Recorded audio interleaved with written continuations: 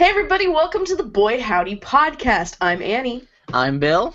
And we are not, well, some of us are broadcasting from Bill's basement. I am broadcasting from my office because I have the PAX Pox. Annie is super fucking diseased.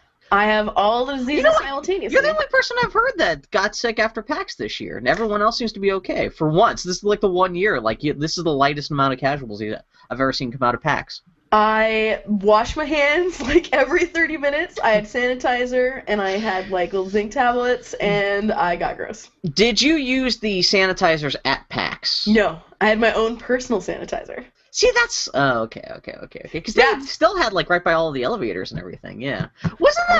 Wasn't that Erica's Matt wasn't he the one making fun of people using sanitizers and then he got sick? Yeah. A couple of years ago, there was someone giving out sanitizer at PAX, and he was like, oh, that's so offensive, implying that I need sanitizer. And then he got that may have been the year of the swine flu, in which I actually got the swine flu. That was, aside from when I got pneumonia when I was a kid, I should not be putting my hand in front of the camera like this. That was the sickest I've ever been. I was laid up for 2 straight weeks afterwards, in bed, not getting up doing anything like that. Yeah, I'm really glad that right now I don't sound like I have been sounding, which I'm talking like this if I can't even. Are you using a Pac-Man hat as a chamber pot? That's not how you know you're really sick from PAX.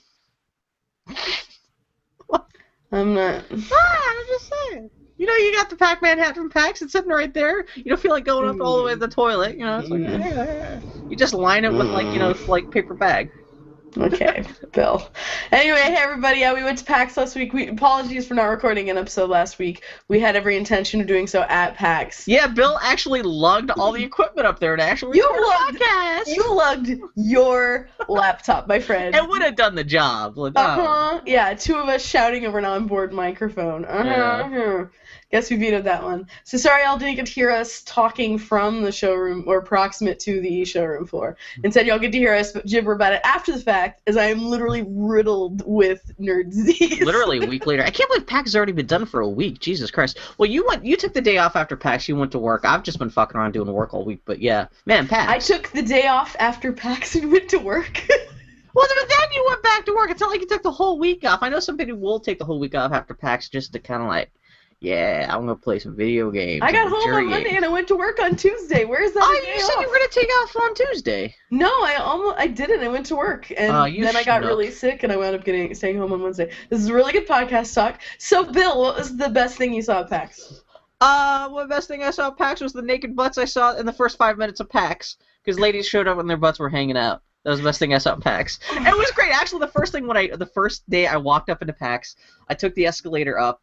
And the first 2 people I saw that I recognized were the Mega 64 guys, or at least 2/3 of the Mega 64 guys. Were their butts hanging out? It was that would have been the best. I would love to see those guys actually dress up like, sexy Samus Aran cosplay with the butts hanging out. But no, it was the fat guy. It was the tall, skinny guy with the big nose, the scarecrow-looking guy. Not the like retarded and seasoned sorry brother-looking guy. Oh, Bill. The brown guy. He wasn't there, but the other 2 guys that were there, and they were at the top of the escalator right as 2 women, practically fucking buck naked, walking past the top of the escalator so much that people were stopping at the top of the escalator and it was already creating a bottleneck. This is the first 30 seconds of the first day of PAX.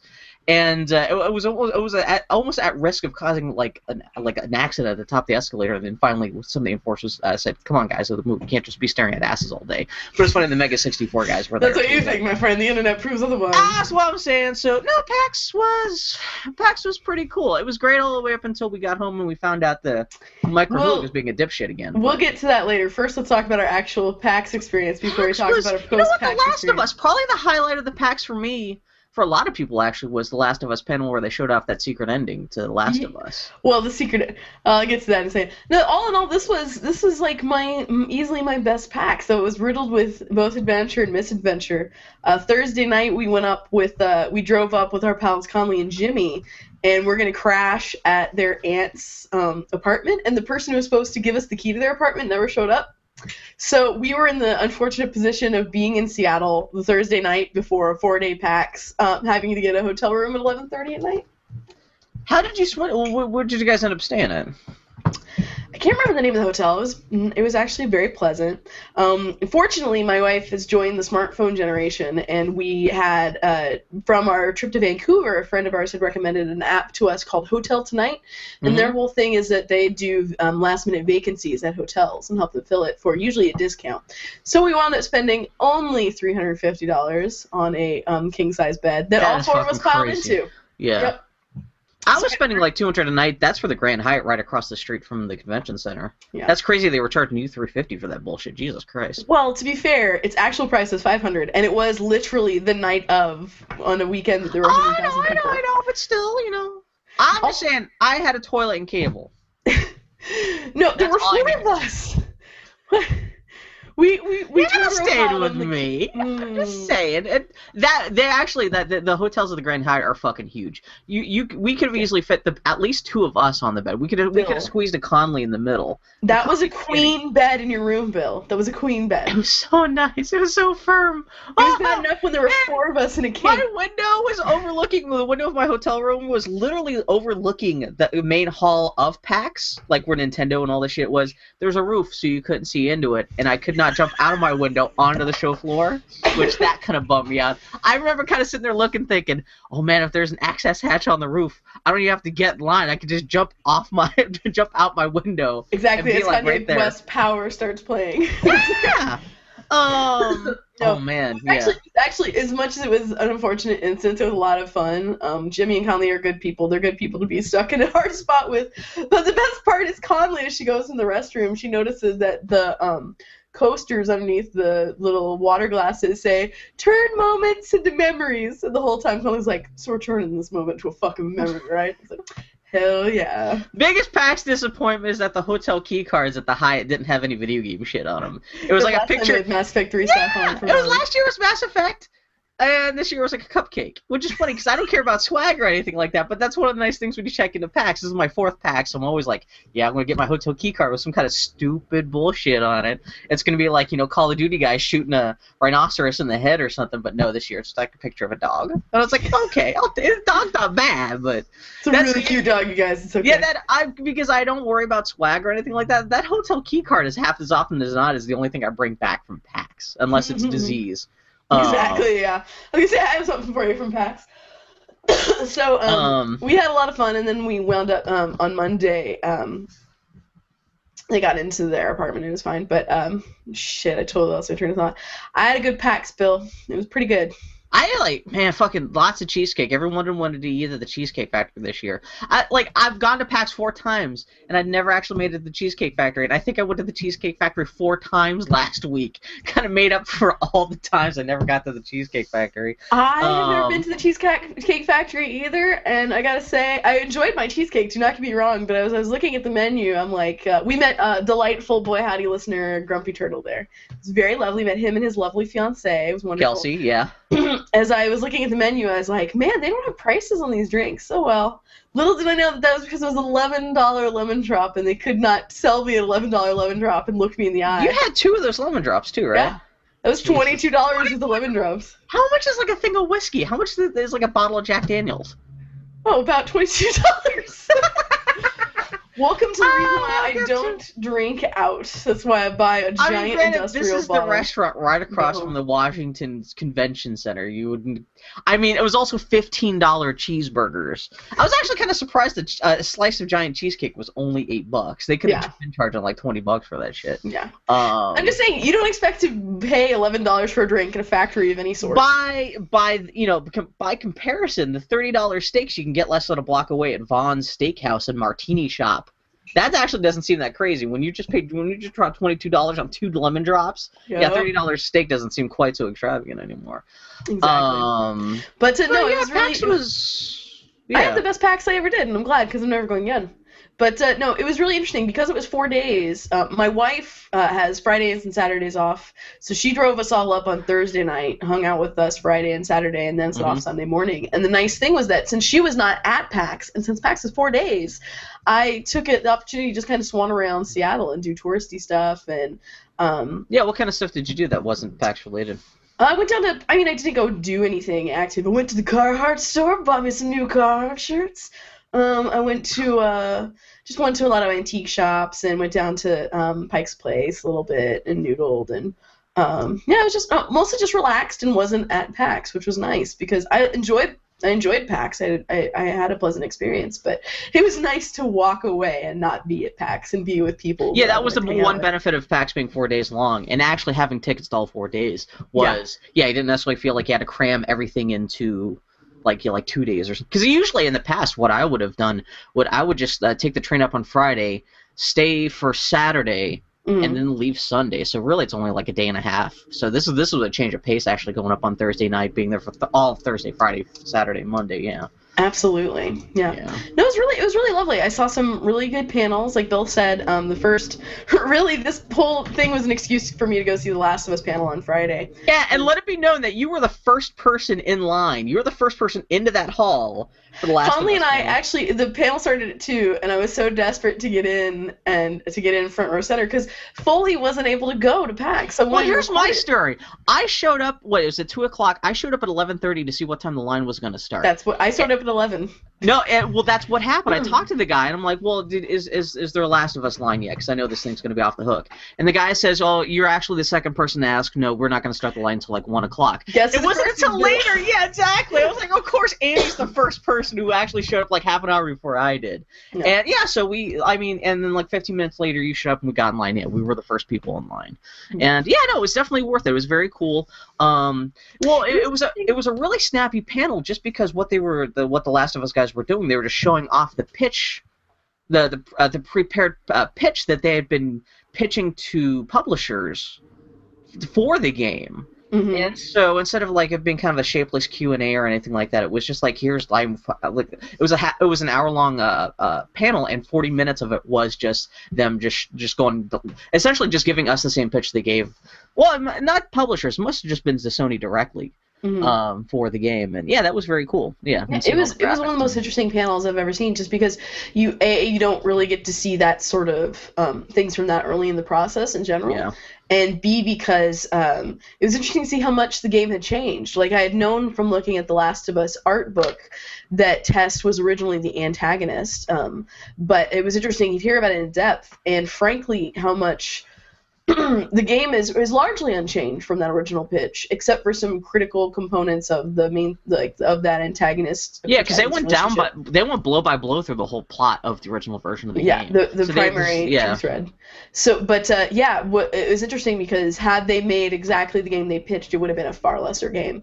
Like the it was very interesting. And why do you say that? Why do you think it would have been a lesser game? How it would have been so weaker had the moment in the hospital not been the true climax of the game. That is the true climax of the game, and the motivation for Tess's antagonistic relationship was so weak and not interesting that it would have been.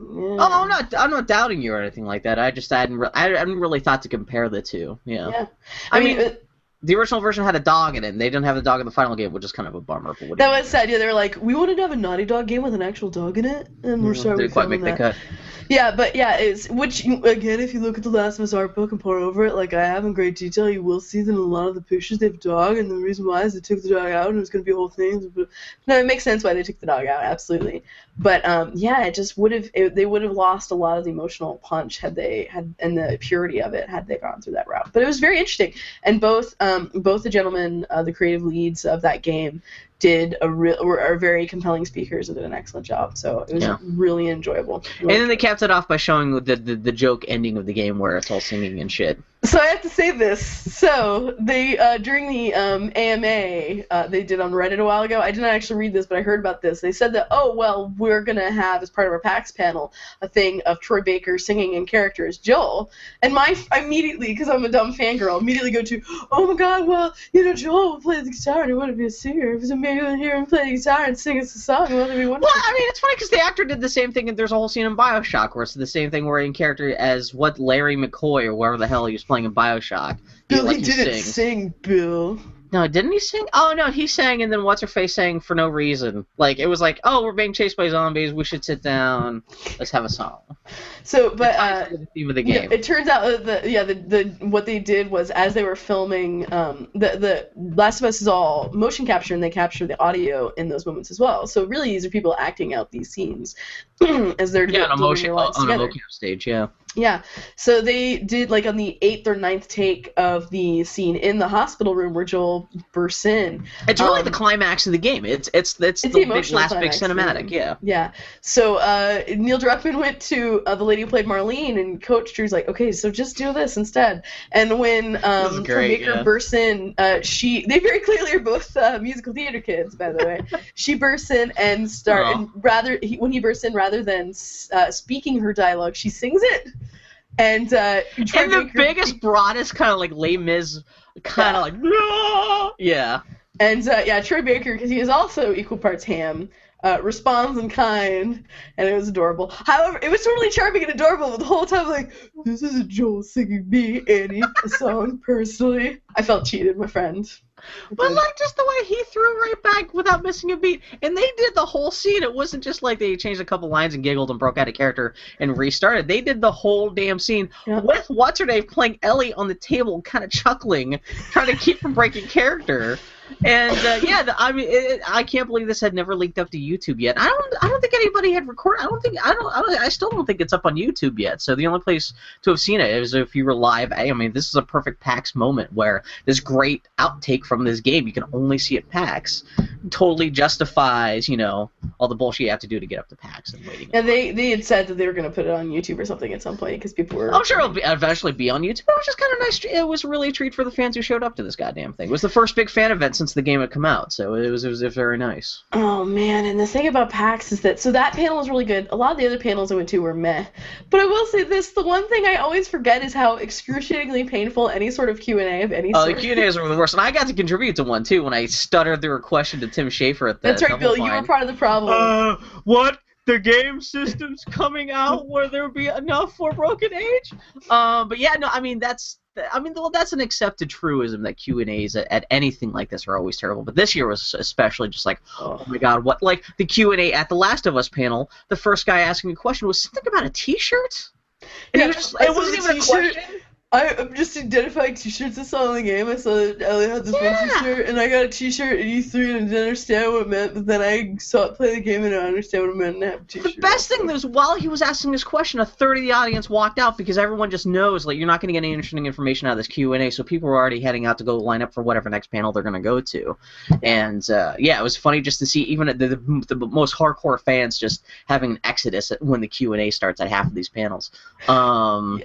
But so what were the panels that you thought were kind of eh? Well, I mean, let me go through the rest of my PAX experience, and we'll kind of organically build. So, I kind of left the con after that. I can't remember what I did Friday night. I just fucked around with people that I love. It was lovely. Was that the first day? That was the first day. Day 2 was all about Dragon Age Inquisition for me. I went to the Dragon Age Inquisition panel. Yeah, how was that? It was really great. I have to say, I'm really excited about that game. I went in.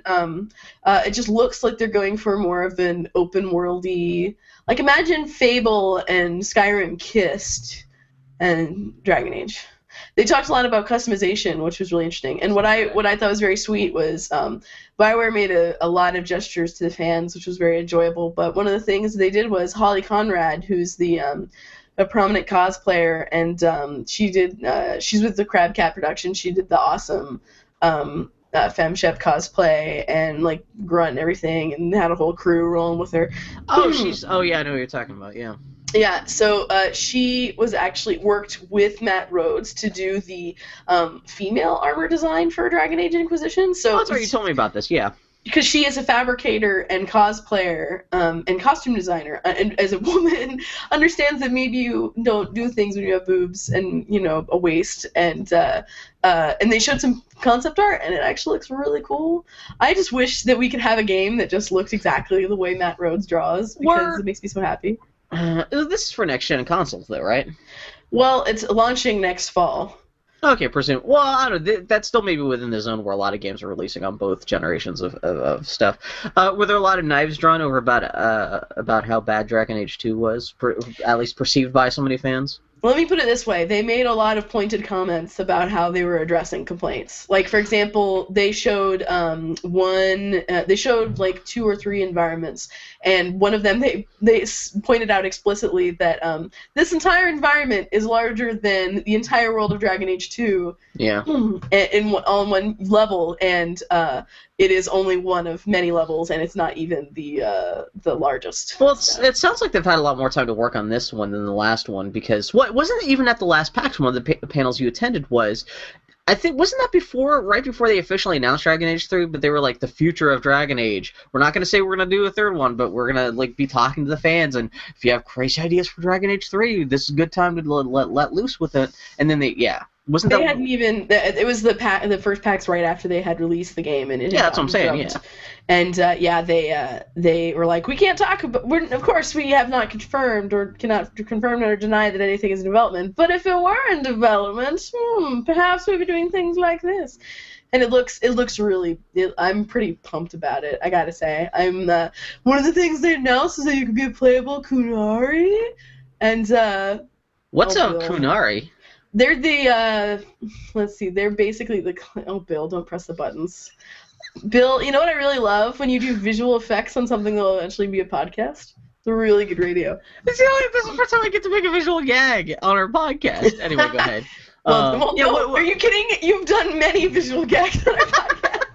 At least ones that people can actually see. What are the Kunari? The Kunari, Bill, are vaguely Klingon, vaguely Krogan, big brute race. They're super religious conservative, and so you can be that character throughout the whole game? It's not like you're just switching off main characters or anything? No, well, you always have your primary character in these games, and one thing they had done in Dragon Age Origins is that you could be one of a number of races, and they took that away in Dragon Age 2 because they were telling a very particular story at a very particular moment in time. So with Inquisition, they brought that back. You can be a human, an elf, a dwarf, or a Kunari, which is interesting because they're like I said, they're this race that's very much so driven by their very particular, very exacting, very conservative religious mores, and the idea of playing an agnostic Kunari is really interesting to me. Wasn't the whole point of Dragon Age Origins the idea that like added a lot of replayability to the game because you can go like play each race's story? Mm-hmm. So they're kind of going back for that their third one. It's not that you're necessarily playing the same story with different races, but like that character will have different interactions with the rest of the world depending on what race he or she is, or like that they'll have a different story depending on what race they are, like the first one.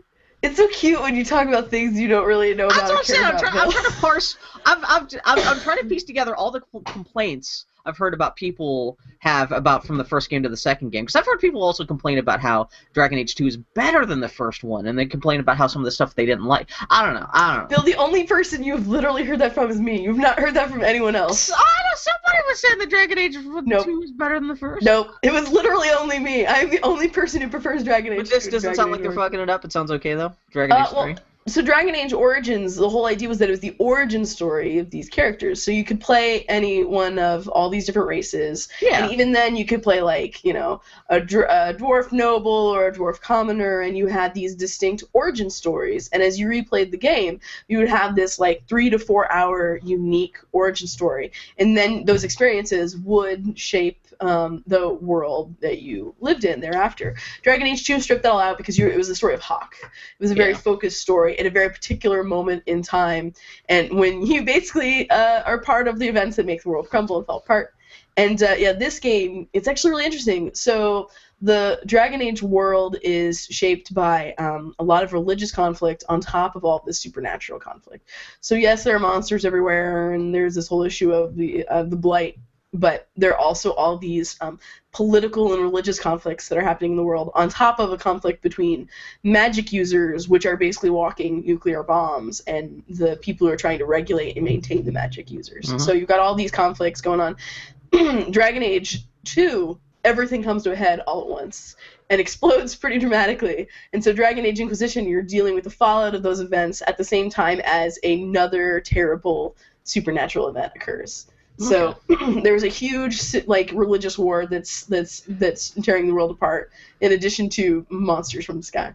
So let's put it this way: couldn't be any worse than Fable 3. The end. Bill, a slap in the face is better than Fable 3. A slap in the face followed by a poop directly in your mouth, and then taking someone's jaw and going. Have we talked about they're making another Fable game on the podcast yet? About how it takes place like in the Age of Heroes. It's a prequel and has nothing. Peter Molyneux long since left, but it's still Lionhead. But who knows what the hell that means these days? But it's not really a Fable game. It's like it's not in the same way that the old Fable game. It's not a core Fable game. Yeah, it's not supposed to be like Fable 4 or anything. We had talked about it last week because I told you about the whole idea of you could be a person. You could be the bad guy controlling all the. It could be up to 4 people simultaneously, I guess, and then people choose like if you want to be a bad guy or good guy or whatever. Technically 5 people, Bill, because you can have 4 heroes and then the antagonist. And then we complain because it's probably not going to involve what's-her-face, the sister from the Fable games, who turns out to be the antagonist in that. Well, it can't be because it's set during the Age of Heroes. I know, it's bullshit. This is the worst podcast we've ever done. Every podcast we managed to find. Do you get to play as Jack of Knives' mom? Jacqueline of Knives?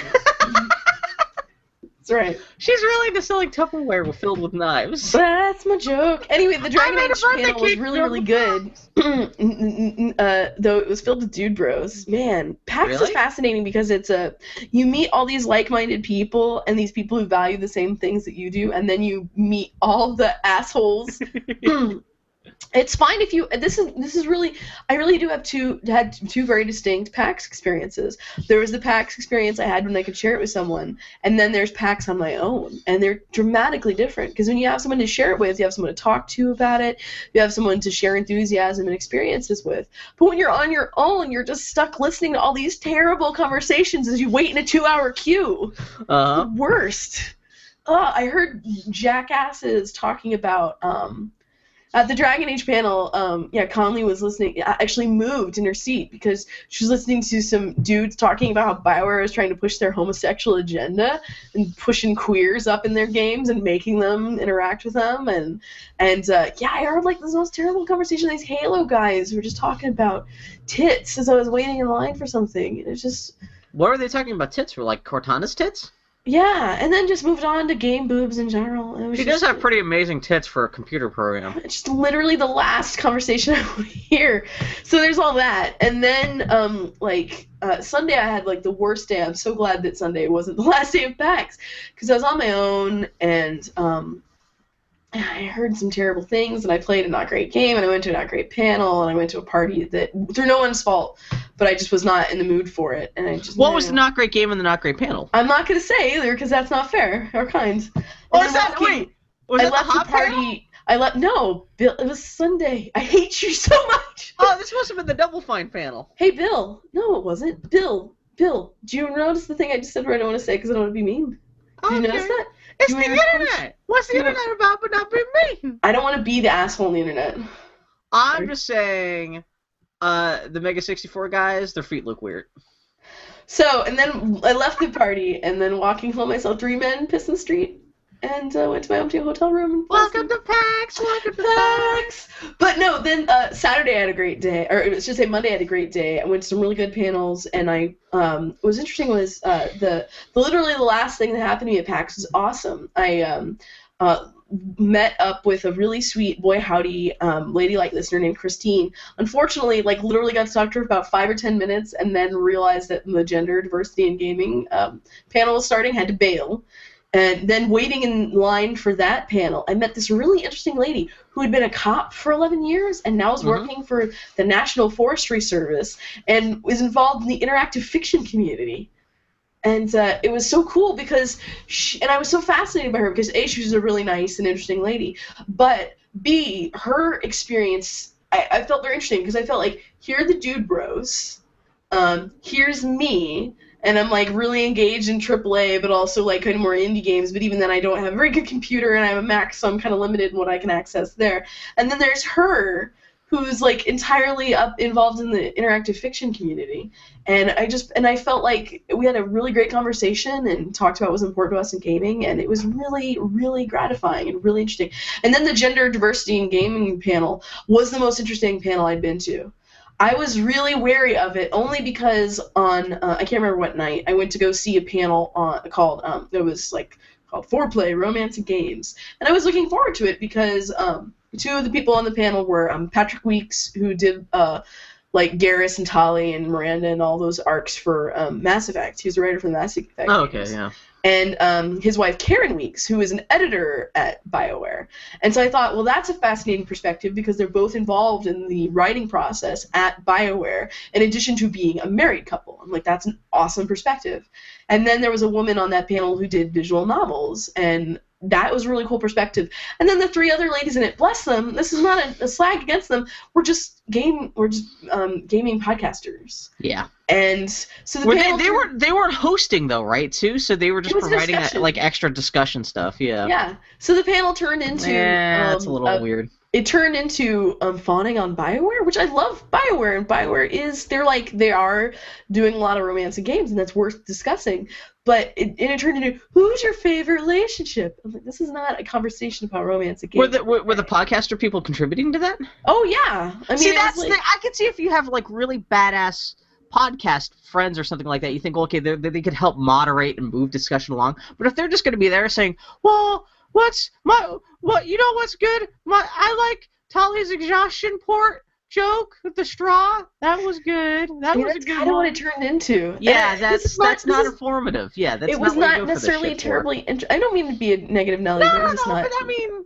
Nah. It was not. It was not what I wanted from it. And then on top of that, yeah, to the right of me were these asshole dude bros, and I'm like, why are dude bros at the romance panel? And to the left of me were parents with their baby, their crying baby. There were a lot of babies at PAX this year. And then behind me were these people who would not stop their conversation during the whole panel. People brought a baby to the giant bomb panel, and that is a 3-hour-long panel of people just swearing and throwing shit at the audience.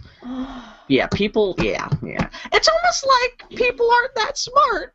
And also gamers just happen to be people, so that means gamers don't happen to be that smart. I felt like such a prick leaving that romance and games panels because I've never in my life thought this, but in that moment I was like, you know what? I am involved in 2 podcasts, a gaming podcast and a romance podcast.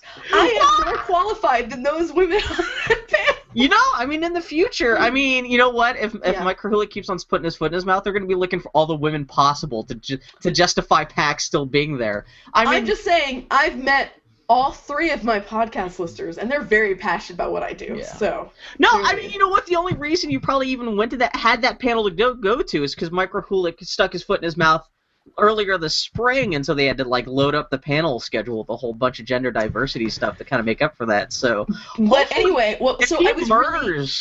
I was really I'm going to keep talking. I was really apprehensive about this gender panel because that romance panel was so unfortunate. And it's just, I felt like, as we're going into this romance panel, I was, the gender diversity panel, and I was looking at the lineup, and I wasn't familiar with anyone involved except for Neil Druckmann. It was a 4-person panel, so it was like, oh, here's Neil Druckmann. Neil Druckmann is the Last of Us guy? Yeah, he was a creative director on The Last of Us and also Uncharted 2. He was the main guy. He was the beardy guy, right? Yeah. Oh, he's got a really good beard and really sweet accent. Yeah. He's adorable. And very nice guy, it seems like. But, so it was him. It was someone who just identified as a freelance writer. And then 2 gaming journalists. And I'm like, well, you know, if I'd been so burned by that romance panel that I was like, well, it would have been interesting had we had the perspective of someone who's maybe involved in, frankly, the bad decisions about gender diversity in games. Not that they could ever do that. But, like, it would be interesting if you had, like, an executive there or a marketing person there who's speaking to that aspect of it so you can actually have a dialogue. Because I was just like, I want to hear an actual conversation that's interesting. Because the panels I went to were either just presentations or things that should have been discussions and were not. And I was kind of disappointed. But no, the gender diversity panel was fantastic. It was really great. It turns out that the freelance writer was this woman who did freelance writing for games, and her last project was actually Tomb Raider. So her perspective was really interesting. On top of that, she also writes for television. So she kind of had experienced the range and was also coming from the perspective of a woman writing for media. And then the 2 gaming journalists, and I'm blanking on both of their names now. One was a lady editor at Polygon she drove the panel. She did an excellent job. She had excellent questions prepared, and she had a great perspective as well. And then there was a trans woman who writes for GameSpot, I think. And they were all very eloquent. They all had really interesting perspectives. It's not that I was learning anything groundbreaking or new, but it was a really good conversation. And I heard a sentence that I have not heard the whole time. I respectfully disagree. And someone brought up a different point. I'm like, this is like an actual conversation. How delightful. It was really wonderful and really interesting. And the question and answer section did not make my skin crawl, and in fact led to further really insightful conversation.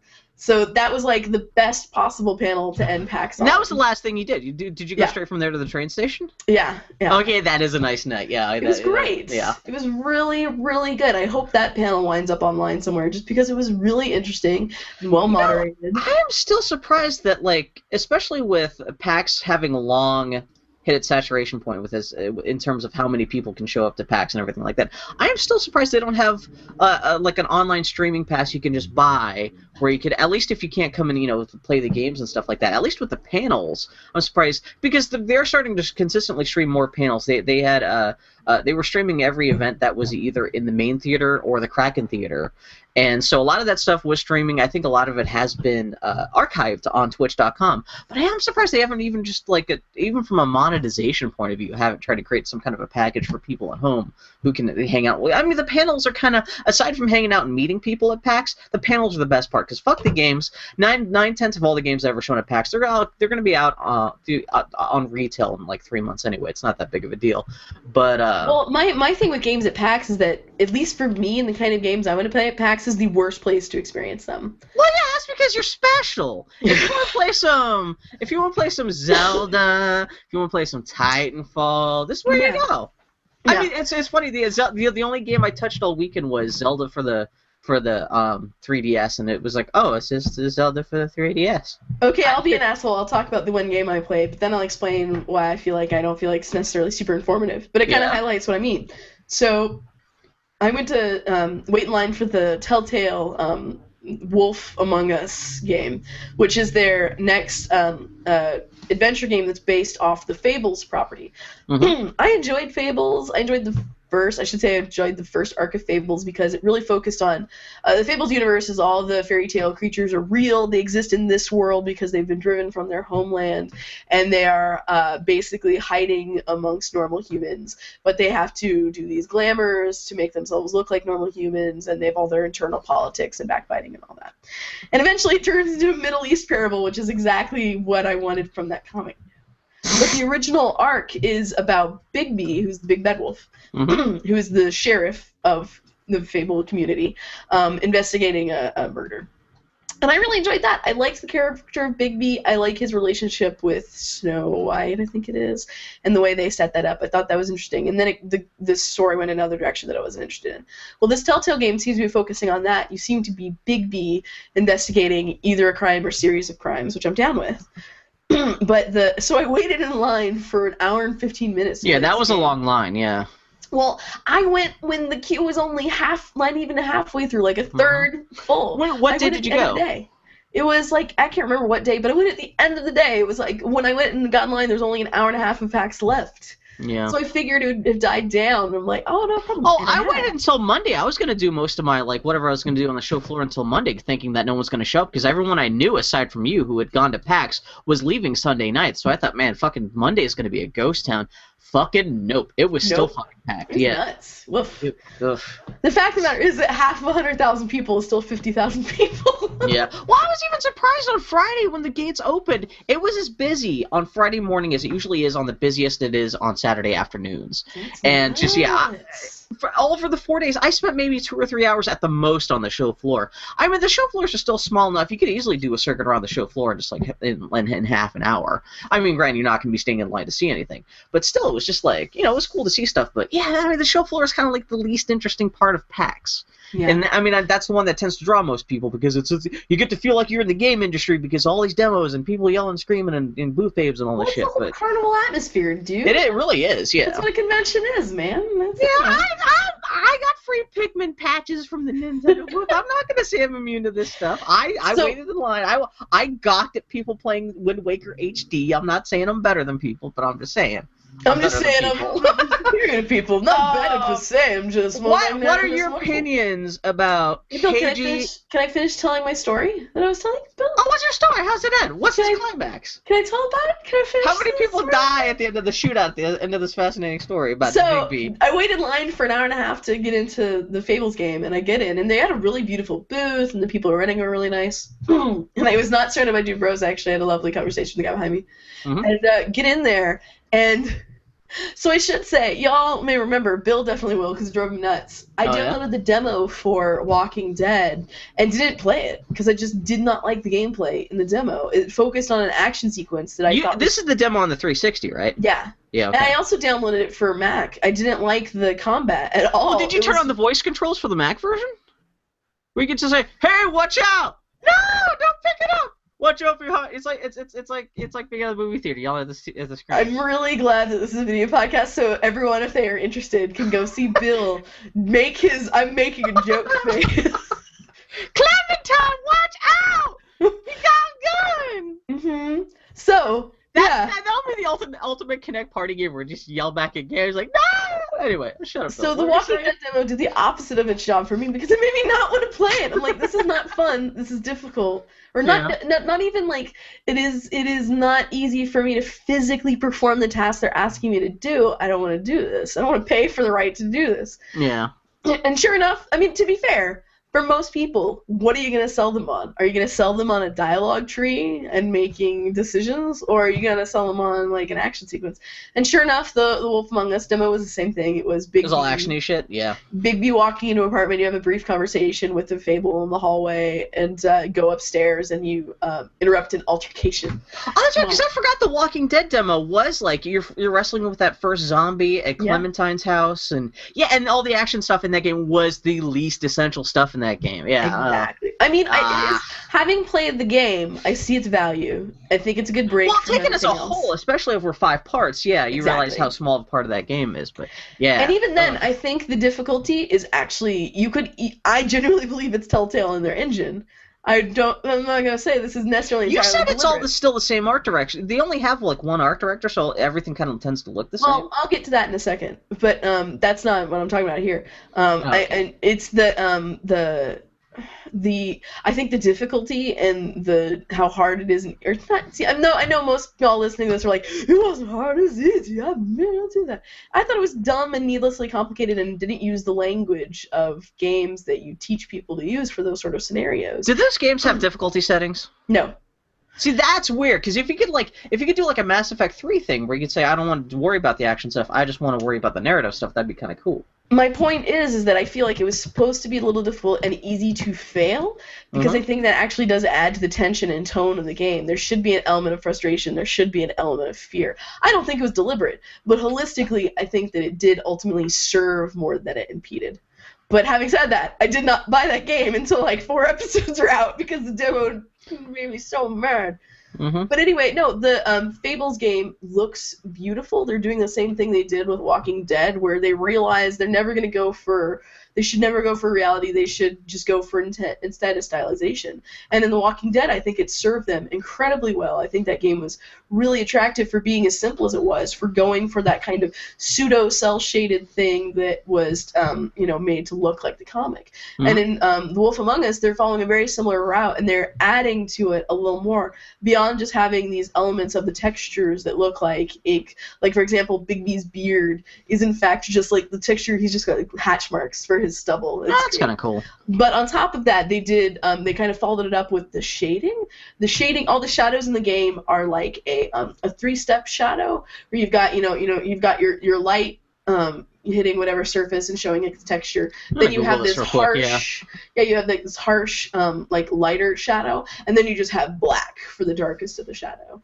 And it totally fits in with the noir aspect of it, and it totally fits in. Oh yeah, it's very kind of graphic looking, yeah. It's really appealing, and it really serves their purpose. Okay. And I think it's really smart for Telltale to pursue this. But yeah, I was complaining to Bill, this is not fair, but they very clearly have a character designer at Telltale that's been working there since the first games. Because I've been playing. You Telltale said they've games been working there since Bone, right?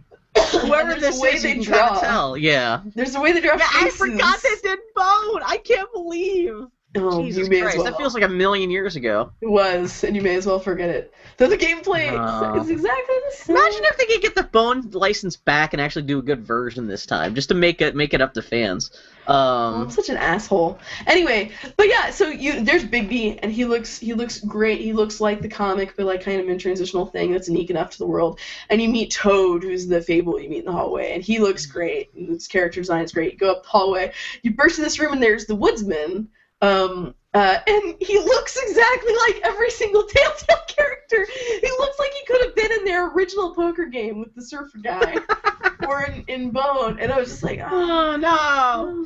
That game comes out this year, though, right? It's sooner than later. I think it does. Well, it's going to be episodic. I was super bummed when I saw Telltale was going to have a booth, and I'm like, oh yeah, I'm going to get me a Clementine hat. And I go over there, and it's just like a black box. It was, you can't even see into. Playing. It's a black box with a door that has like a hand-drawn like little Crayola note saying video game in here. You're an asshole. I was like, what the hell is this? Yeah, it was to play. It was not a merch booth. Yeah, it said Wolf Among Us, but it even spelled it incorrectly on the Crayola sign right outside the front door. I was like, what the fuck I hope you is guys this are shit? enjoying Bill's quality. So, what did you think about Keiji Inafune-sans? I have to say san because I am in the Japanese thing. And in case he's listening, I have to make sure I pay him respect. So he will put me in his game. What do you think about his new Mega Man game that ain't a Mega Man game? You were there at the panel, right? I'm deeply emotionally invested in this project. No! This is for the retro geek crowd at large. This is definitely the coolest thing that happened at PAX, where Keiji Inafune, the guy who originally invented Mega Man and actually had a hand in a lot of old Capcom stuff. I think he worked on Resident Evil, he worked on Dead Rising, all kinds of different bullshit. He announced at PAX that he is making his own. It's essentially another Mega Man game, even though it's called Mighty Number 9. Mechanically, it sounds like a lot of the same, where you're like going off and fighting individual bosses, and I don't know if you're absorbing their powers and stuff like that. But he announced the Kickstarter, and they actually launched the Kickstarter live there in the auditorium, which was pretty cool. And the 2-player productions guys were there. I was really shocked to see them in the crowd because I had no idea that this was going to happen. They're making a documentary about the making of this game. This is like their 18th game documentary that they're working on now. They had Jeremy That'd Parrish. Be interesting just to see the perspective of Japanese gaming developers. Well, exactly. Even aside from the pedigree of the guy involved, yeah, exactly. Like, because I wonder kind of how in depth that documentary is going to be. About how much access, because I'm granted it sounds like it's going to be mostly a bunch of older Japanese guys. Inafune's made a particular point that a lot of the people he's working on this game with are people that have worked on other Mega Man games and stuff like that. But yeah, I'm kind of curious to see how much they're going to open up the gates and let people kind of catch a peek in the development of that stuff. And they handed out shirts to everyone in the crowd. Each shirt had a very specific number, mighty number. I think I'm mighty number 743 or something like that. But it's very cool. Yeah, Jeremy Parrish interviewed the guy on stage. It was great because at the beginning, there had been a lot of rumors going on that this guy was going to announce a new Mega Man game at his panel. And they start off the panel, they're like, oh, we know there's rumors floating around that we're going to announce a new Mega Man game. We have to break it to you. We're not going to announce that today. We're just going to talk to this dude. And they talked to this dude for like half an hour, and then suddenly there's, but we are going to announce something special. And then they announced the whole Kickstarter and unveiled the whole new pseudo Mega Man thing. And the game looks fantastic. There's no in-game assets yet. They just started development. It's all just concept art and stuff. But it seems really cool. This guy left Capcom years ago, so it's nice to see him. It's a little weird that he is kind of falling back on his old stuff because retro game developer falling back on that which they're best known for and asking money for it. I think when he left Capcom, part of his thing was like they just want me to keep on making the same Mega Man game over and over again. It's funny that like a couple years flash forward, he's like, oh, no Mega Man game. We can't call it Mega Man, but we're gonna give him a pair of headphones and. I don't know, but it still looks cool. And like they've already the Kickstarter has already raised double of what they were asking for in less than a week. They're almost like funded to the way where like they're going to guarantee like console versions of all this stuff, and it's very cool. And it's still got like 3 weeks to go, and I haven't even contributed because I'm trying to figure out how much I want to contribute because I definitely want a version with like a retail box and all kinds of stuff like that. But I'm waiting to see how I am stone broke right now, so I'm waiting to see how much money I have by the end of the month that I can justify dumping into Kickstarter stuff like that. Did you see see that Jill Thompson's Kickstarter is going to end within the next couple of days, and she's still pretty much short. Jill Thompson, her Kickstarter for her dolls that we mentioned on the podcast before. Godmother. Yeah, she's 13K short, which is a little alarming, but that's another person who definitely deserves people's money. And anyway, yeah, but yeah, KJ and Foodie making that stuff is very That's pretty awesome. Friend of the podcast, Phil Theobald. He's not really a friend of the podcast because he doesn't listen to this podcast because he's smart. He's actually community manager for this project, but like he used to work at Nintendo Power. He's the guy who got me my in so I could draw the last issue of Howard and Nestor for Nintendo Power. He's community manager. 8-4, the company ran by John Ricciardi and Mark McDonald in Japan that do a lot of localizing stuff. They're in charge of a lot of the development of the game in Japan. I don't know if they're in charge, but they're somehow involved. At least they're doing a localization. And there's just a lot of very cool people involved in this project, even aside from the original Mega Man guy being in charge. And I don't know, it's very cool. Mighty Number 9, go Google it. Back that Kickstarter. It's going to be a good time. Yeah, that's awesome, Bill. What else? No, I had a good PAX. I spent a lot of money at the Double Fine booth. They were giving away these little, or they were selling the, they had done like little blind box minis for all the cave characters, but they said they were selling ones that were blind box of the Psychonauts characters. So when I bought the whole set, I also spent too much money at PAX. Yeah, that was what, $70 for all? Yep. Was it 10 characters? Yeah. Or did you get any for... Okay. I threw it down for one blind box, and I got, like, little old lady with Mr. Pokelope. Why do you keep calling her a little old lady? How is it? Mr. Pokelope. It's been, like, 15 years since I played the game. I have total recall of this game. I played on the Xbox One, like, 10 years ago. I was fine. But, yeah, no, I bought my Mr. Pokelope from Chris Remo. Yeah. Who I didn't realize it was Chris Remo because I only know him from Twitter, and I recognized his face, and I was like, man, that guy looks familiar. He's on Twitter somehow, but I can't remember who he is. And then he opened his mouth, and I was like, oh, it's one of the guys from Idle Thumbs. And I was like, I even said that. I was like, hey, I have no idea I can't remember what your name is, but you're from Idle Thumbs. You do an awesome podcast.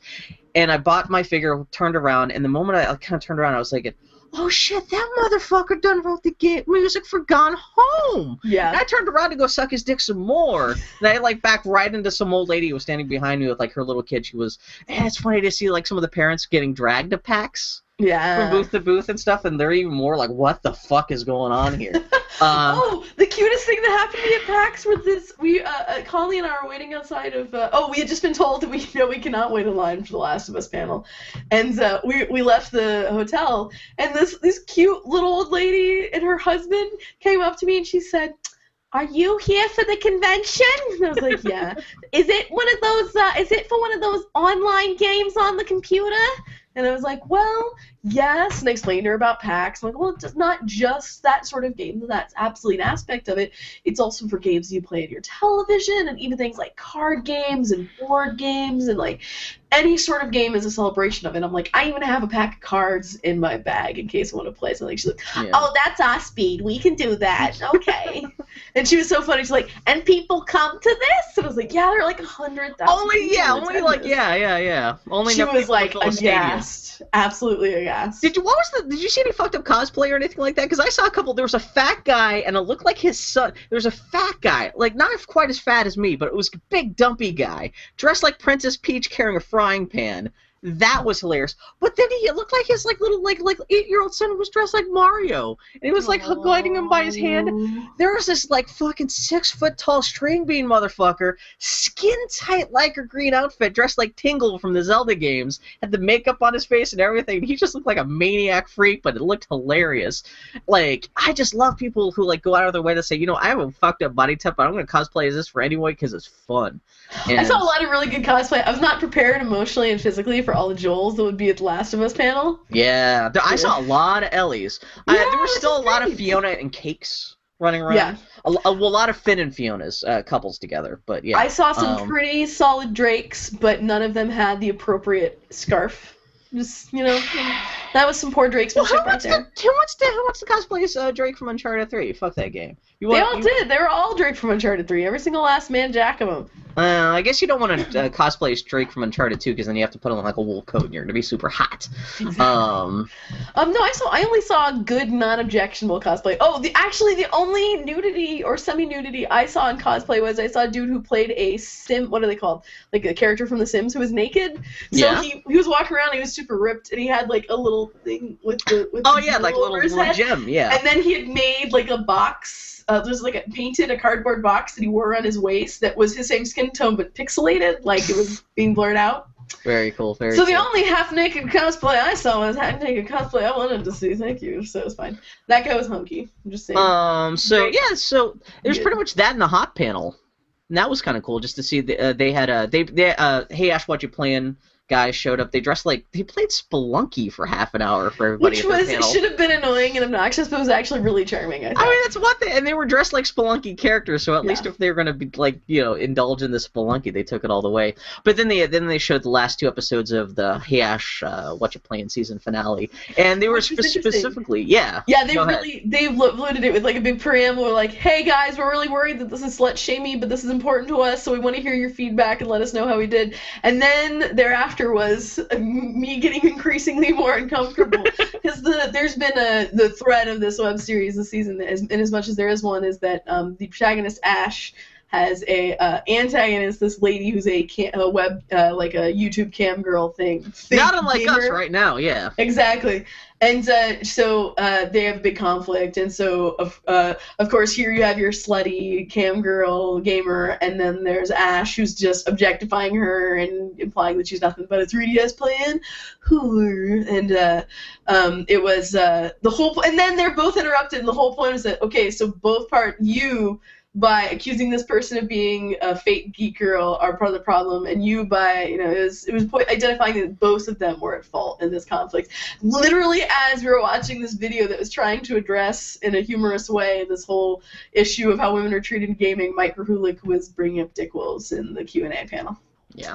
At least we don't have to hear about that until we got home on the train later on. Yeah, well, it's funny because like my last day of PAX was great. Yeah, no, we both had great PAXs, and then just... Yeah. Mike Rahulik had to go fart in everyone's mouths. We were just even dimly aware. And the funny thing is, he's essentially he's essentially saying he regrets making an apology, and then he follows that up with another apology, and then he's probably got to sit there and wonder why not come people, why they not like this apology? Just like fucking. It's even beyond even like sexual politics or any kind of jokes about the original strip. It's just. Mike Rahulik's, he's acting like a fucking creep. Yeah. And so, I think this...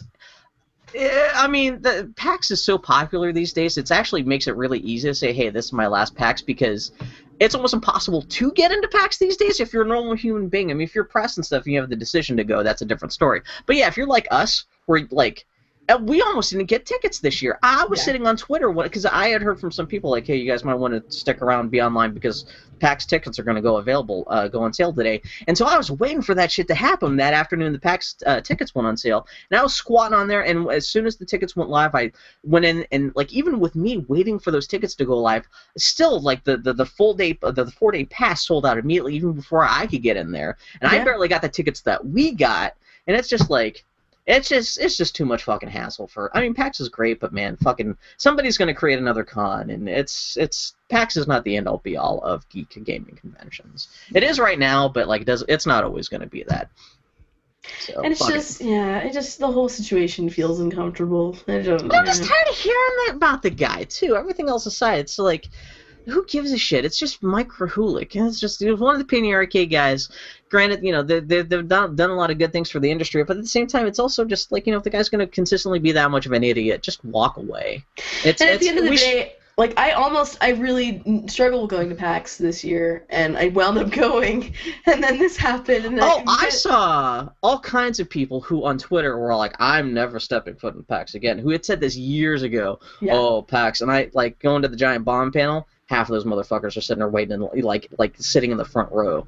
Yeah. But yeah, what are you gonna do? Really, I really was torn, and when I was reading about everything that's happening, and I just felt I had such a great experience. I had such a wonderful time, disregarding all the crap. Oh, I got to talk to Robert Koo for 10 seconds. There was the big Ryan Davis Memorial panel where they had a live Dixieland jazz band. That was fucking fantastic. I'd never heard a live Dixieland jazz band in person in my life before, and that was fucking great. It was like almost like a New Orleans wake. It was fantastic, and I'm sitting there standing outside the panel room just watching all this stuff happen. And Robert Koo just happens to sidle up next to me because he wants to see this band too, and I just got to shoot the shit with him for 10 seconds and. Man, fucking PAX, that's kind of a cool thing. You go to PAX and you hear, essentially the manager of all this shit standing right next to you, and I don't know. It's... At the end of the day, I was just like, so I had this positive experience, and now I feel like garbage about it. Yeah. I don't want to be in that situation. Like, everything else is fine. We should not feel that beholden to Penny Arcade that it has to be this much of like, oh my god, should we support Penny Arcade or not? Just don't fucking support it. It's not, it's whatever. I'm not even wringing my hands anymore. It's just fuck it. Yeah. Anyway. Life's too short to have the frowns about it. Oh, and the other thing is, like, people almost got killed at the giant bomb panel because they were whipping copies of Last of Us, like ninja swords, or like ninja stars into the audience, and also giant boxes of Disney Infinity toys, collector sets, just, like, hurling them into the audience. That was fantastic. That was also a great panel. There's nothing more to say about that unless you're a giant fan and you're not, so who gives a shit. What else? Those are meandering thoughts and feelings on PAX, and this segment was not interesting, so let's move on to something else. That was going to be our last PAX. That was good PAX to go out on. Yeah. Cheesecake, toys, sexism. We got it all. That's the video game industry in a nutshell right there. Oy. So, anyway, let's see. What else did you do this week? Did we say we were just going to spend like 5 minutes talking about PAX, and it's like 45 minutes later?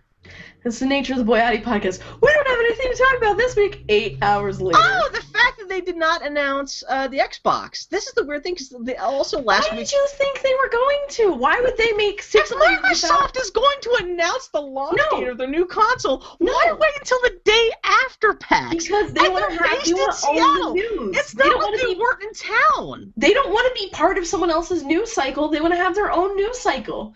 This is their first console in, like, what, 7 years, 8 years? They want that to be the news. They don't want to be forth on September 22nd. Buy your new console. I'm just saying. I'm not saying. I mean, I'm just surprised they waited until like literally the day after. Is all I'm saying. It's kind of weird. Because it's got to be about them. It's not about PAX. Did you see the new consoles at PAX? Speaking of, we're not even talking about the actual new consoles that they had. Did you see the PlayStation 4? I got to hold an Xbox One controller and a PS4 controller. Did you lick them?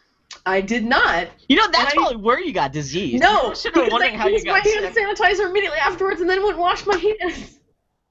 No, let's stop talking about PAX. This is not interesting. I got to see the Wind Waker bundle for the Wii U that no one's ever gonna buy because. Hey, I finished Saints Row 4 this week. What do you think of Saints Row 4? Saints Row 4 was really interesting because the gameplay was so joyous. Spoilers for Saints Row 4. I'm not gonna give you spoilers. I'm just saying the gameplay was so joyous and so fun, but how can you not get into Bill, can I talk?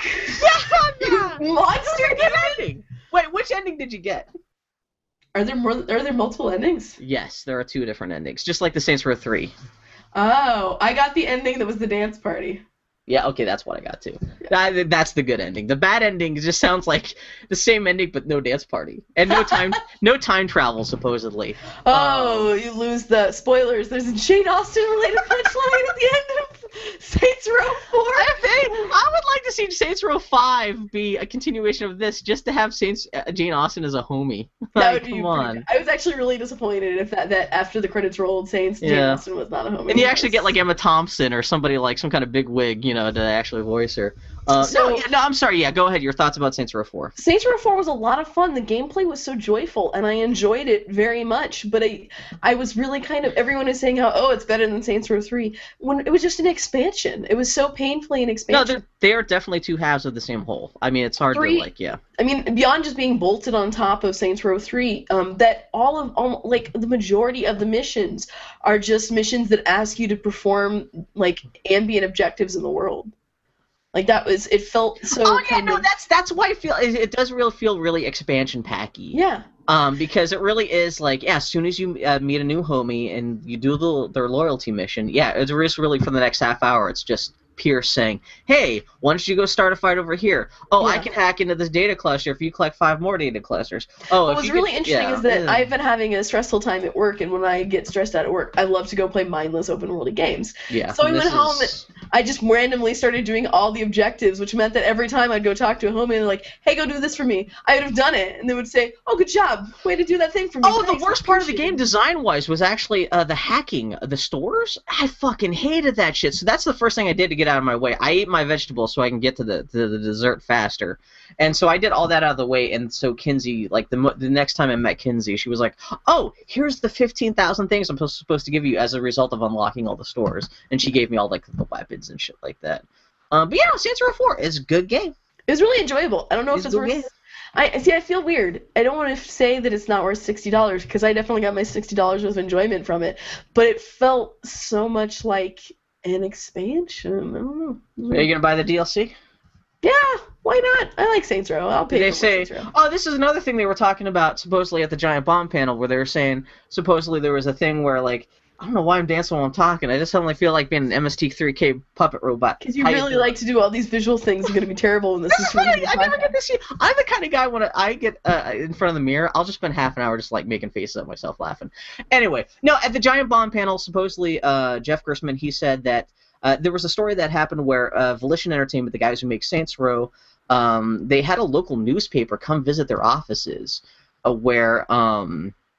This local newspaper was doing a big, oh, local boys make good. This Volition company, they're making this big hit new video game for the Nintendos called Saints Row 4. And supposedly they took a picture of a whiteboard that, according to Jeff Gerstmann, had a list of all the DLC, and including submission dates and everything for Saints Row 4 that's going to come out. And one of the DLC packages was titled The Saints Save Christmas. And that sounds fantastic. That sounds very Saints Row. So, yeah. That's more Saints Row, exactly, yeah. Saints Row could almost exist as just, like, mission-packed stuff they just bolt on to Saints Row 3 and 4 at this point. Goofy one-shots. I mean, I know they're talking about they're going to reboot the franchise next generation. Where do you go from here? With the time travel aspect, you could do some kind of weird Saints Row, or not Saints Row, Assassin's Creed kind of bullshit. Like I thought it was really interesting that they wrapped up all of Saints Row canon. That was not unexpected. No, this game is very much, they're going back into the past. They're like tying the whole Saints Row thing up into a big bow and then fucking it and throwing it into a time machine. It was adorable. That game was adorable. It was a lot of fun. Yeah, fuck Zinyak, though. That guy was an asshole. What a lame villain. It's not like Saints Row is known for its notable villains, but I do like your dumb gang members so much. I wish Zinyak was more interesting. The thing with, I do like the fact that Keith David does not actually turn out to be a total villain at the end. He takes a turn for the worst for a while. But then, like, his redemption mission, if you have not seen They Live, and if you don't love the movie They Live, that entire mission, you're just going to be sitting there going, well, Roddy Piper just showed up for some reason, I guess. Yeah, that's how I felt, Bill. I've never seen They Live, so I'm like, I know this is a They Live joke. And they fight for 10 minutes in the game like they do in the movie, and it's just like, wow, they spent half their motion capture budget on this one scene alone, this 10-minute fight between these two guys again. Yeah. I am so bummed that they had Keith David in a video game, and they never made a Keith David emptying the coin slot of a Donkey Kong machine joke. If you go to google.com and you type into the google.com YouTube, and then if you type into youtube.com Keith David Donkey Kong, you'll find an episode of Mr. Rogers. This is when Keith David was like 4 years old. And Keith David's playing the guy who cleans out the coin slot in the Donkey Kong machine in like 1982 or something like that. It's charming as hell. My favorite part of the Boy Howdy podcast is when we tell stories that we told 2 weeks ago in the last Boy Howdy podcast. Now that we're doing this live stream, we got a whole new audience. You know what this is like? This is like at the end of Saints Row 4 when they're broadcasting of the fight between the boss and Zinyak to the whole galaxy. This is us right now. I am Zinyak. You are the voice of the common man. You're their female voice number 1 boss. Beating my ass with logic. Bill could cut you off right there. So Saints Row 4 was a lot of fun. The other game I played this week was I got a chance to beat Hate Plus. It's really a good game. Fantastic. Hate Plus is, of course, the video game version of Steve Bagg's seminal 1990s webcomic Hates, featuring Buddy Bradley and the Bradley Clan, published by Fantagraphics Comics. How is this game? It was a really good game. It's a sequel to Analog: A Hate Story, which we've talked about extensively in the podcast, which is a fascinating game in that it is disingenuous to call it a text to a visual novel, when really it is essentially, I'm fascinated by this as a gameplay mechanism. You're reading journal entries and log entries from a ship that you're salvaging, and as you do so, interact with the AI of that ship, who is present for those experiences. And the gamey part of the game is that you can read these entries in whatever sequence you so choose, and then your relationship with the AI changes over the course of the game, which is just an interesting way to tell a story, and so cool. The other thing that's remarkable about this game is that the story it tells is one of misogyny, a misogynistic culture, and the experiences of both men and women in that culture, and how they're warped by that culture. So Analog: A Hate Story was a really interesting game, and a really interesting self-contained narrative. So I was curious when Christine Love, the developer, announced a sequel. In reality, Hate Plus is both a sequel and a prequel at the same time. It's the story of you and whichever AI you wound up with at the end of Analog, on your way back to Earth. And you have 3 days until you return to Earth.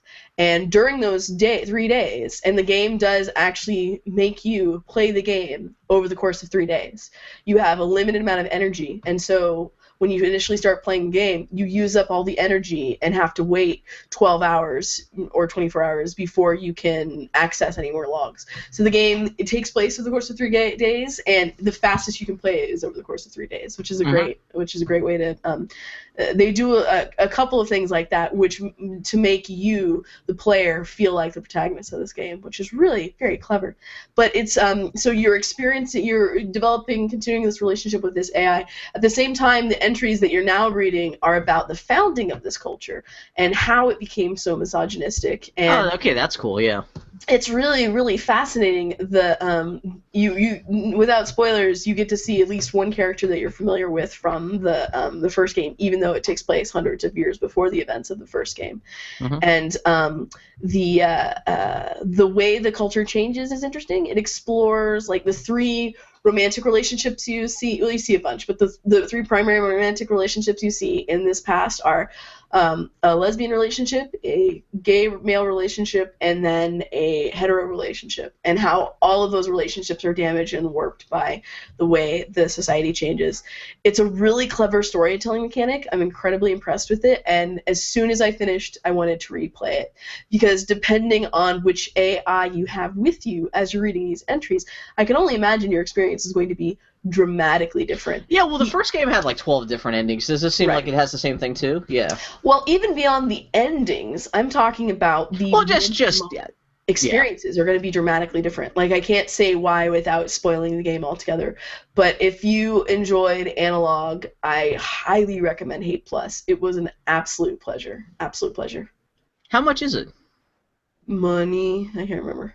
Worth it. Okay. Worth every penny. Well, no, if you're trying to talk normal Joes into buying, like, it's. I think $10. The first game was $10. But just imagine the sequel's $10. But it is a game that's only for if you really enjoy reading. Like, it's largely just text based. I'm actually kind of sad because my wife loves reading, but she doesn't. It's not her jam. It just would not be her thing, and it breaks my heart because she would enjoy it so much.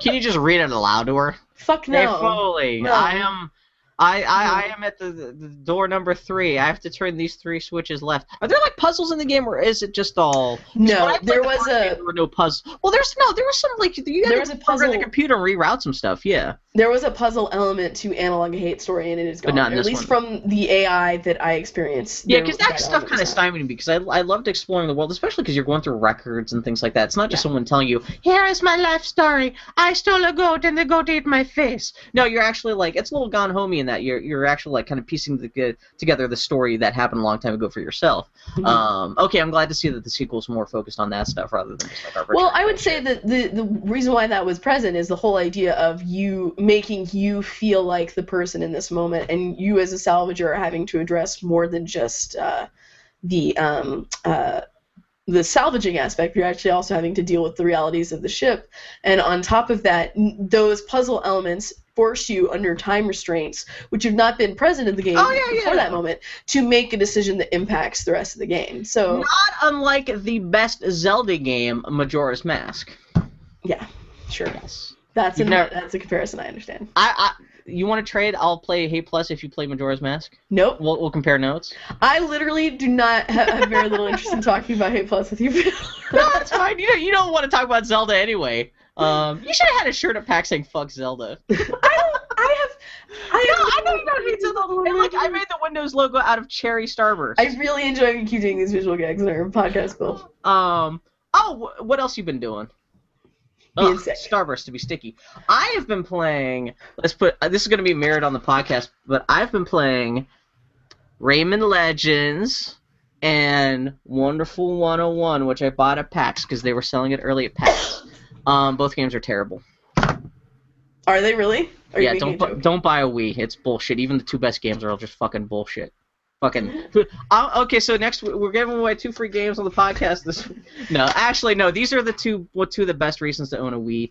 It's weird because except one of them is available on every other platform. I know, exactly. No, it's a shame that why Nintendo did not get exclusive rights. That they did not what do you call it? That I just have a stroke because I can't believe how stupid Nintendo is. That they did not procure exclusivity for Rayman Legends for at least the first couple months that the game should have been out for the Wii U blows my fucking mind because this is definitely one of the best games on the Wii U.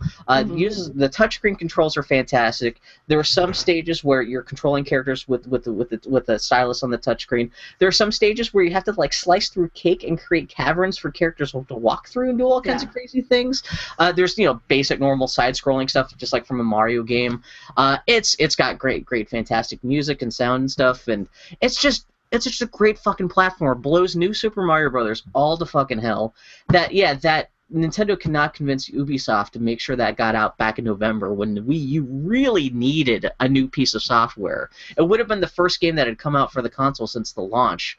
And for some reason, Nintendo couldn't pull that off, and Ubisoft pulled their marketing and decided, fuck it, it's not worth us marketing just the Wii U version of this game by itself. We're just going to roll it on with all the other versions that we already have planned when that shit's going to come out in September. And it's kind of a shame. I will say that playing the demo for Rayman Legends on the Xbox 360, those elements that are all touch-based on the Wii U are still there. They're just that is weird. Yeah. Other context, and they feel weird. I should download that just to see how they translate some of that stuff, because it's like the touchscreen stuff is not just like you're just touching a button on the screen. A lot of it is very much like I said, carving through giant slices of cake, or laying down big, thick levels of guacamole for characters to run on top of, and all kinds of different shit. Yeah. And what'd you think of the demo for the 360 then? I enjoyed it. I mean, those games, I really enjoyed. What was the last one called? Rayman, whatever. Blah, blah, blah. It's essentially the same thing, just on the Wii version. It's got touch controls. Yeah. It's a beautiful game, and you can play Lady Viking.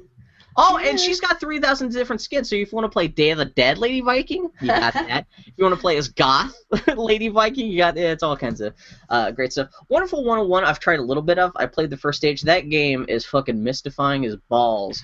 Again, I love how you're like, I'm going to get this game early, I'm going to get this game early. I'm not going to play it until it's out for regular release. Well, no, but Rayman Legends showed up. Rayman Legends is easy to play. You play platform. Yeah, you just pick up and play. It's pretty easy. It's just fun just to blow off. Wonderful 101, it's like learning calculus. Because, like I said, it's like, imagine if Pikmin moved at 10 times faster than Pikmin does, and then you could turn people into robots and guns and stuff, depending on how you draw shapes on the screen, and there's all kinds of, unlockables, and there's just shitloads of game systems on top of game systems that it seems like you would have to play that game at least twice to really understand what's going on in Wonderful 101. Because I've heard people talk about, some people in Japan have already beaten the game, and they're like, yeah, I did not really understand what was actually like some of the stuff in this game was for until the last stage after I've played the game for 30+ hours. So it's a little intimidating, and like I said, it's a fast action game too. It would be something else if it was like an RPG where you can kind of sit back and think about stuff, but no, it's like you could easily get wiped out if you don't understand exactly what's happening in any given situation. And it's not bad. It's just like chaotic and if you're just playing, if you just want to pick up a game and play it for fun, Yeah. it's not that. Rayman Legends, because it's got beautiful music and it's all kind of like, I can float on the clouds and that's fun to play. Whereas Rayman Legends is like, or Wonderful 101 is like, yeah, red hot poker up your butt. And if you like that kind of thing. Yeah. But sometimes you don't. Sometimes you just want a cupcake on your penis. You don't want the red hot poker up your butt. Well, with that lovely note, let's go and talk about some Geek Week and review stuff, shall we? Is this going to be the official break where we edit? Da-da-da! Here's some music from Bill, and we'll come back and do a thing. Roll the credits.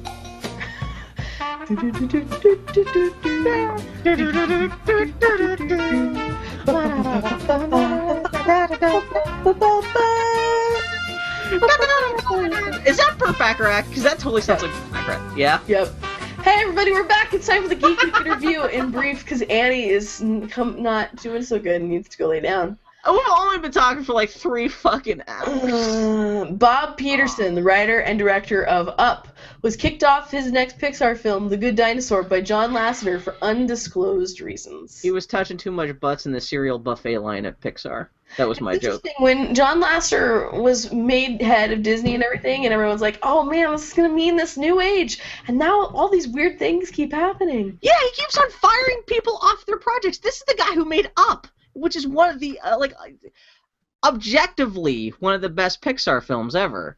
I guess got booted right the fuck off his project, and it's a little bit alarming because John Lasseter, he kind of has shitty fucking taste. Maybe not shitty, but this is the guy who thinks Cars was a good idea. Well, so John Lasseter was going to be like the second coming of animation at Disney, and we get, what was it, the Voodoo Princess movie, and... Brave, and Brave gets its lady director kicked off of it, and the whole weirdness with Ratatouille happens, and now this was this is again, yeah. I mean, does a movie about a dinosaur need to be that, like, what the fuck is so... Just make a good dinosaur movie, you guys. It's not that hard. I hear what happens. They're going to have J.J. Abrams come in and he direct it. He's going to make it so the dinosaurs actually con, and I don't know, I'm going to make some Star Trek joke I can't even think about. Also, John Cars, the director of Paperman, left Disney this week. Just because he just, yeah. He remembered he left his oven on. Yeah, no, he didn't leave the studio. He just left the building and came back. But then people were like, "Did you hear the guy directed Paperman left?" But he's coming. He just went to go get lunch. These are the jokes, you guys. It's not that much of a PAX story. Jokes. But yeah, Paperman. It's unfortunate because he can't complete the other 6 chapters of the Paperman saga that he had planned. Duh. Oh, what did Paperman Origins? Where did the paper come from? I know about the trees. Originally they were going to reboot the franchise by going back in time. Miyazaki formally announced his retirement in Tokyo this week. The first time he's officially retired, despite claiming to have retired after finishing every film since Princess Mononoke. Yeah, John Lasseter's good friend, Hayao Miyazaki. Did you see the footage from the press conference where Miyazaki just had the shirt that just said "fuck y'alls," and he didn't even talk to anybody? He was just like. I like that shirt joke, Bill. That was a really good joke. I've only recycled it twice in one podcast. No, Miyazaki, I think every film since Mononoke has come out, and he's never made an official proclamation, but like in interviews, he's always like, yeah, I think this is the last one. I just want to go home and plant some fucking flowers and look at the sunset. And this is, they actually had a press conference. So, I mean, there's nothing keeping him from coming back if he wants to, but I'm kind of curious who's going to be the head of the studio now, because you still have Takahata, who is the guy who pretty much directed most of the movies at Studio Ghibli that wasn't Miyazaki. Although you got Miyazaki's kid who's directing movies now. He did the terrible Legend of Earthsea movie, and he did this From Up on Poppy Hill that just came out. But, I don't know. That's kind of, if Miyazaki really is retired, that's kind of a bummer. Although, supposedly this Wind Rises movie is supposed to be really good, and people are saying if you're going to go out on a high note, this is a good high note to go on. I do think it's interesting that both he and George Lucas were like, I'm going to make my weird World War II movie. I'm out. Yeah, I'm done. Just give me my money. I gotta go make some ramen and have sex with my black wife, who's awesome. She's gonna have my baby. Disney will be releasing The Wind Rises in America next year. Ariete and From Up on Puppy Hill were both released by another much smaller indie film company. Oh, I didn't know that. So that's, again, John Lasseter. You know what I heard is that Miyazaki quit because John Lasseter was about to throw him off The Wind Rises. Oh, that's a joke. That's also a joke. He said, you know what? What if, instead of this movie being about the guy who invented the Japanese Zero airplane, what if the main actor is the Japanese Zero airplane? Voiced by Dane Cook. I mean, as long as you don't want, if this is what it takes to get a movie released in America these days, fuck him out. I'm pretty sure that's the Disney Infinity level. The wind rises, planes. Oh my god! So at the giant bomb panel at PAX, they were handing out these all this Disney Infinity stuff, and like you had people going back up onto the stage trying to get like more copies, more toys, more copies of the game and stuff. It was just like a fucking feeding frenzy. It was fucking ridiculous. Fucking hate people. Humans. Although it was funny that they were handing out, because like your average person at PAX is not going to have bought Disney Infinity, so it's funny that they're throwing out figures to people who are never going to buy the game. So I can kind of see people saying, "Can I get a copy of the game to go with this?" But counterpoint, Bill, there is no average person at PAX. There's 100,000 people. Even if only 10,000 people there are into Disney Infinity, which they're likely to be because it's a game with mini figures and a collecting component, and like those are going to be people who are going to be there passionate at PAX about those things. Which Disney Infinity figures did you pick up this week? As soon as they do a Robin Hood one, man, I'm going to be first in line. Would you actually do that? I'll buy the figures, of course. It's all statue. The designs of them are beautiful, dude. Mm-hmm. I'm not missing out on that garbage. Have you seen the Pete's Dragon stuff? You're making a joke. Pete's Dragons? No, they're like no. The Apple Dumpling Gang set is fantastic. The Incredible Mr. Limpet. Yeah. Was that a Disney movie? I think it is. Oh my god! If they actually did just like, it's just this whole stage is just a big thing of water with a submarine in World War II, and you're just I would also buy the Madam's Movement Sticks one. I want a little disembodied armor and a little. Oh, that would be cool, man. You know what? If they did Mary Poppins, I'd be.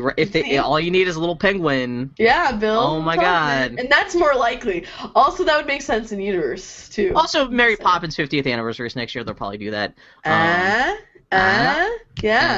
Oh, did I mention how I was at the hotel? I flipped out at you about the NHK News Channel on the cable newsroom at PAX. You mentioned it in passing. And the hotel knew. But yeah, so like this one last PAX anecdote.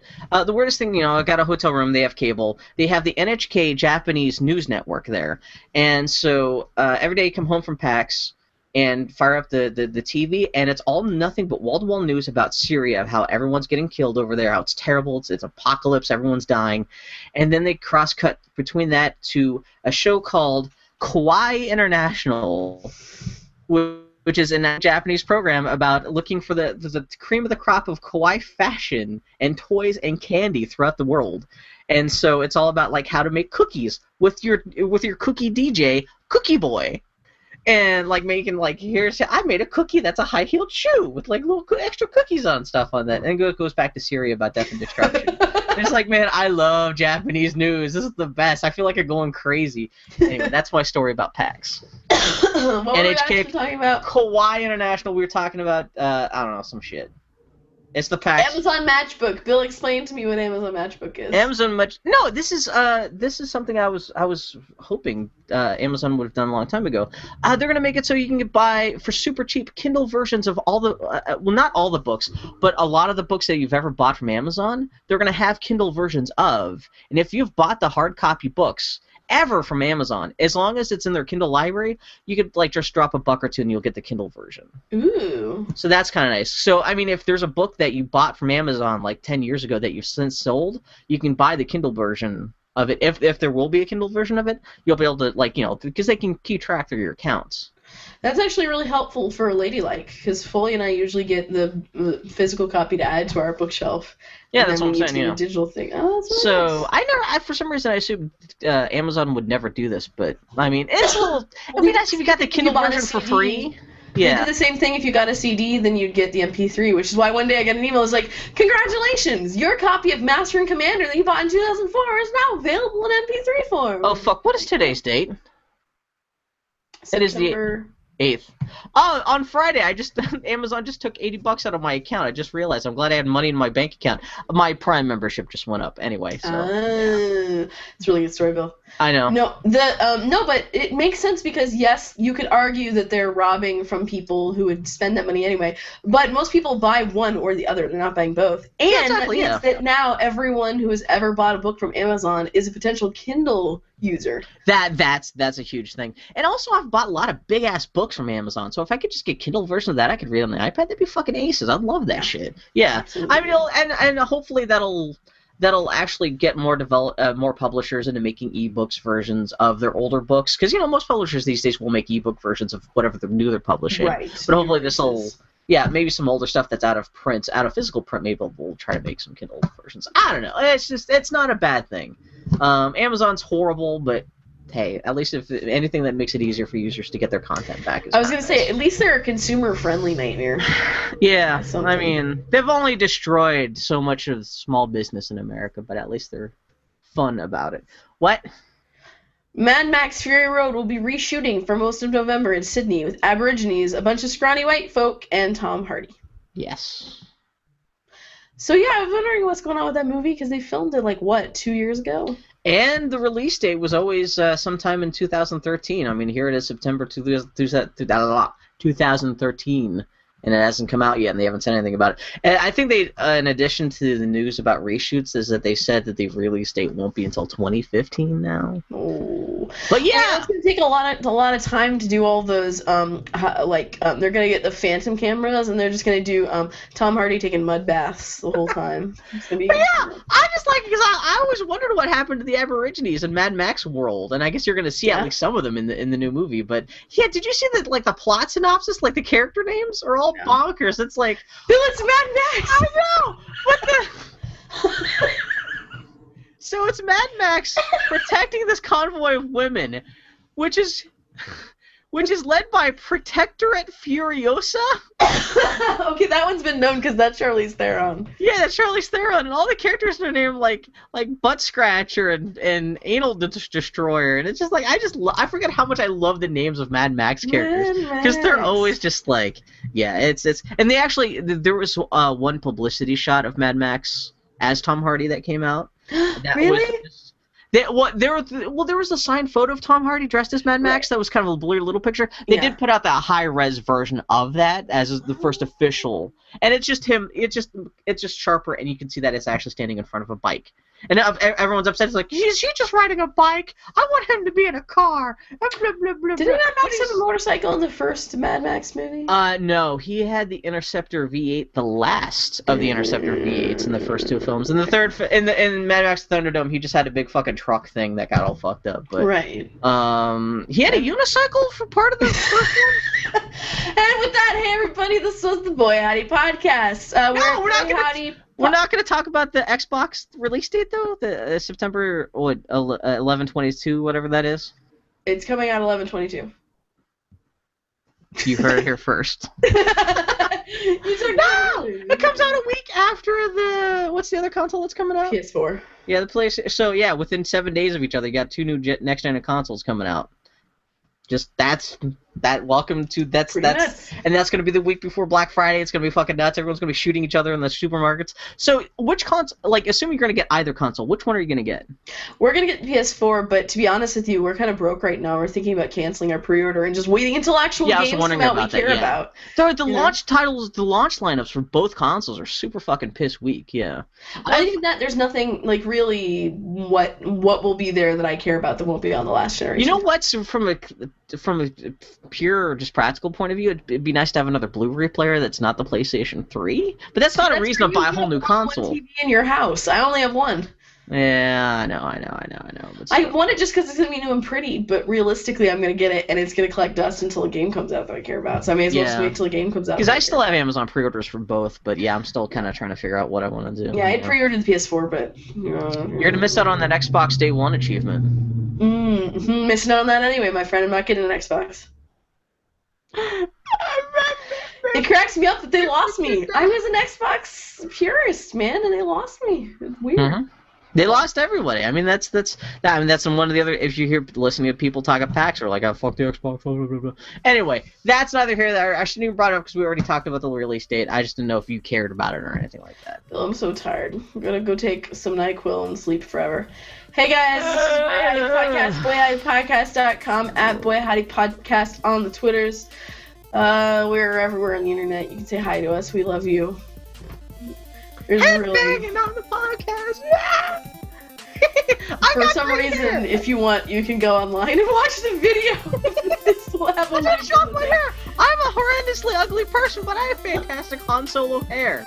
That's my one asset. If I ever die in a crash, I hope my scalp just lands gently on top of a tree. Your luscious Han Solo. Yeah, and like some kid picks it up and sews it on. He's like, "Oh man, I got reminds me hair." of Sam and Max. There's an installment of Sam and Max where Max dies terribly and gets fried in this laser wall, but his spirit is in Sam's body. So Sam takes Max's scalp and puts it on his hand, and then draws like teeth. And he's like, "It's like you're right there with me, buddy." He's like, "Yeah, I'm right here." What's the non-character? I want some soup.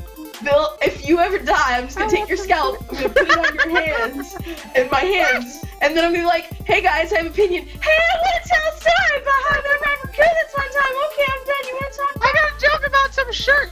Hey, okay, well, I'll share my farts, buttholes. Hey, this is the Boy Howdy Podcast. Goodbye, everybody, forever. I love you guys. We'll be back next week. Bye. If Annie has anything to say about it.